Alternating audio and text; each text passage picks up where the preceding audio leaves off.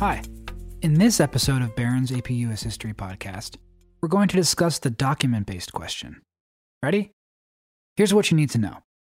There's only one document-based question on the exam, and it's worth 25% of your score. You'll have 7 documents to work with and 60 minutes to write your essay. You'll need to write an essay with a thesis and support it with relevant evidence, using the documents provided. You can earn up to 7 points on this question. First, you'll need to write a historically defensible thesis. You must make a claim that directly addresses all parts of the question. It can be in the introduction or the conclusion, but it's a better strategy to state your claim in the introduction so the reader is aware right away of what you're trying to demonstrate. And you have to do more than just restate the question. A strong thesis will reflect that you have a complex understanding of the topic. You should avoid overly simplistic assertions and acknowledge any gray areas. Let's brainstorm a thesis together. What would be a strong thesis for the following question? Compare the mobilization efforts by local, state, and federal authorities in the United States during World War I with mobilization efforts during World War II.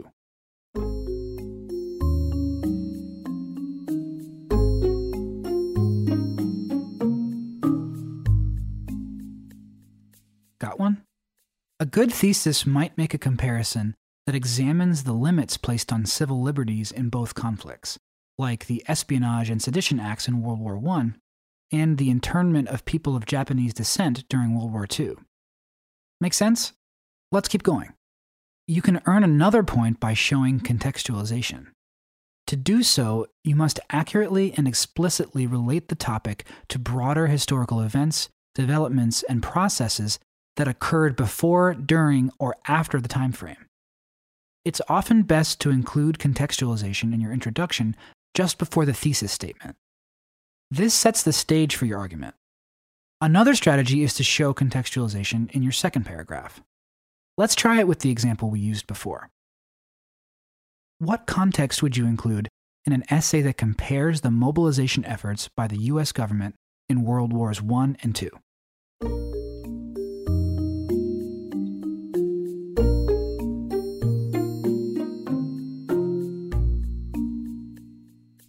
What did you come up with? One thing you could note is that mobilization occurred in the context of broader efforts to expand the role of government in society. You're doing great. Let's move on to evidence. Citing evidence is at the heart of the document-based question. You can earn 1 point by citing 3 of the 7 documents, but you should aim higher and try to cite at least 6. Try to begin the paragraphs of your essay with ideas rather than mentioning a document. Then, within the paragraph, discuss the appropriate documents that illustrate the paragraph's idea. Let's practice this. Say you have an image of a slave owner whipping a defenseless slave and a newspaper article describing an out-of-control drunkard. How might you pull these 2 pieces of evidence into an essay comparing the abolitionist movement with the temperance movement?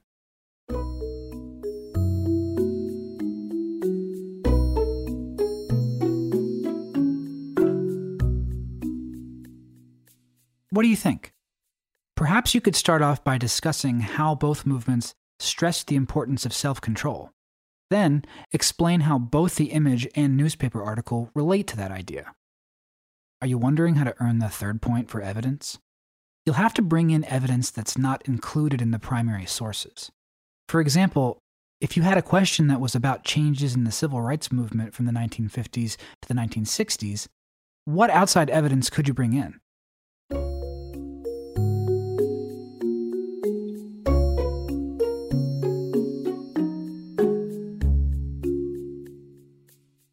There are lots of possible answers, like a speech by Malcolm X, to support the idea that the movement was heading in a more militant direction. Great work. On to analysis and reasoning. You can earn the first of 2 points for explaining the sourcing and situation of at least 3 of the documents. This refers to examining the origins and/or author of a primary document to make better sense of it. To earn the point, you must explain how one or more of the elements is relevant to your larger argument. For example, how would you explain the sourcing of a "We Can Do It" poster of a woman shipbuilder during World War II?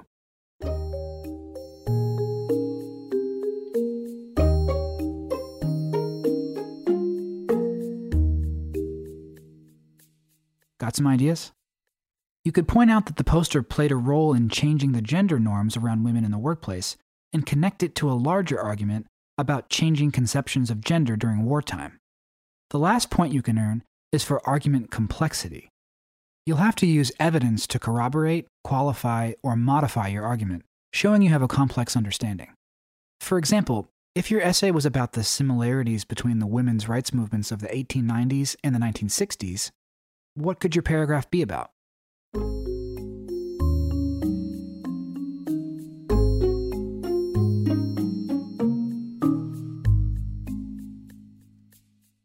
Did you think about the differences between the two movements? Including differences adds complexity to your essay. One last thing. Remember to refer to the United States in a neutral manner. Try to avoid using the words us, our, and we. Using these words may undermine your argument. That's it for the document-based question. Next time, we'll talk about the long essay. Talk to you then.